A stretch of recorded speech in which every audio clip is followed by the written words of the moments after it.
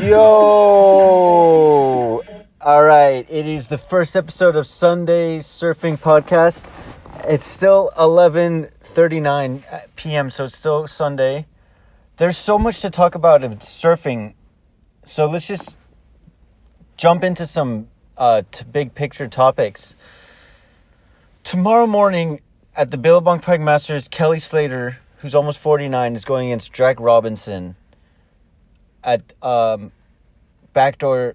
You know, it's going to be probably looking like a backdoor shootout, and that is an exciting fucking heat. The fact that this year they're going to have the top 5 surfers make it to Trestles and have a one-day surf-off where the finals is going to have best 2 out of 3 is going to feature so much progression because they're going to have so many opportunities, and Trestles is all about progression.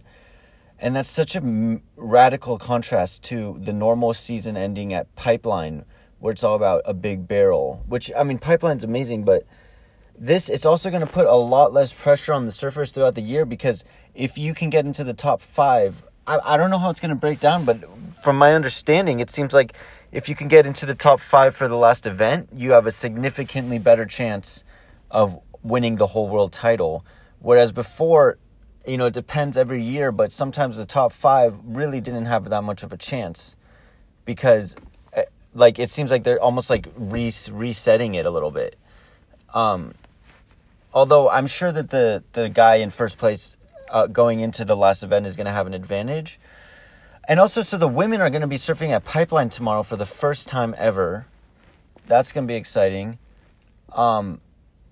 So, you know, Jack Robinson, who's surfing against Kelly, he has such an interesting story. He's a rookie, but he, I don't know why it's his first year full-time on the CT Championship Tour, because he's like one of the best surfers automatically. So he's kind of like coming in as a rookie already as a world title threat. He's just really freakishly talented. So that's pretty much it, right? But let's think about like the Trestles event. It's going to be a one-day surf-off of only the top 5, and whoever wins that event is going to win the whole championship of the whole year.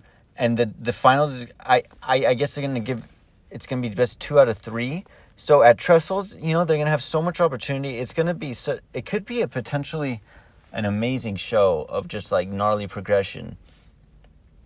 I don't know. I think that the surfing this year, they're going to really switch it up more than ever. I think it could transform the sport, you know? Like, I feel like surfing is in a very interesting spot. You know, because like if you look back, it was like a lot of the same names for a long time dominated some of my favorite surfers. And then in the last 5 to 10 years, like, they pretty much all retired except Kelly Slater. It's been a whole new crop for a long time now, but now it's like solidly, it's like, it's a different sport, you know? It's like different maneuvers, different styles. And with this change up, like, I'm all for it. I think it's going to be cool. I think we're a lot of bored people in quarantine. So yeah, man. This Pipe Masters was bizarre.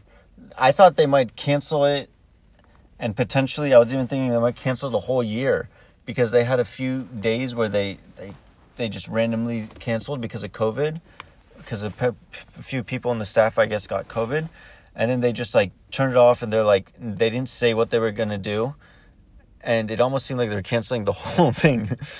But, you know, I was thinking, like, if they did cancel the whole thing, part of me would almost be a little bit happy. Not really, but I waste so much time watching these surf competitions. It's hard not to watch it. I gotta, like, set more proper ways of watching it, because you could just spend, like, 8 hours. And then sometimes it's kind of boring. But when it's not boring, it's really exciting. Overall, it's exciting, but I can't watch every single heat. I can't watch it all live. But I'm hoping to tune in tomorrow for sure to see that heat. I hope it goes down. You know, it's a real shame that Felipe Felipe Toledo lost. But he still made it past the first round. But, this for the fantasy surfing, I'm saying that I am going to put Felipe and Kelly Slater on my fantasy team no matter what. Even if they don't do that well. Because I just root for those two. Because, I don't know, I judge the character. I just like their character. It also, if Sebastian gets any more wild card, I'm also going to put him. Just because I just want those two to win. If it's Kelly against Slater, I probably would. If it's Felipe against Slater, I'd probably go for Felipe. I just think it would be sick, really cool to see Kelly Slater do well this year, which so far, he looks super comfortable. Probably one of the most comfortable. And I would love to see Felipe do well again because he has so much talent.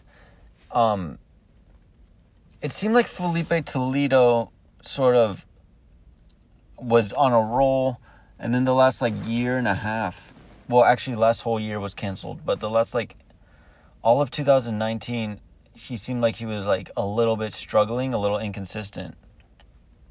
Felipe Toledo is, I would say that in some areas he's above the scale, and when he's on fire, he's above the scale. He's the best in some areas, but then there's other areas where he's not quite maxed out the scale of just as far as talent, like some of the other people have.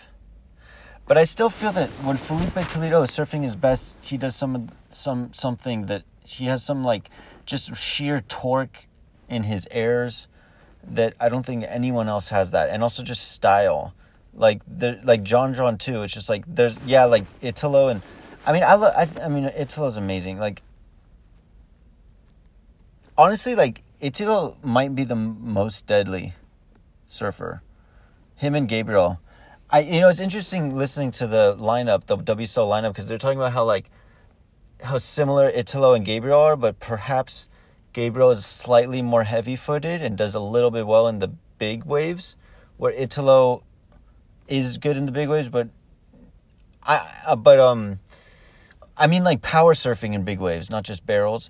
But Italo is very light-footed.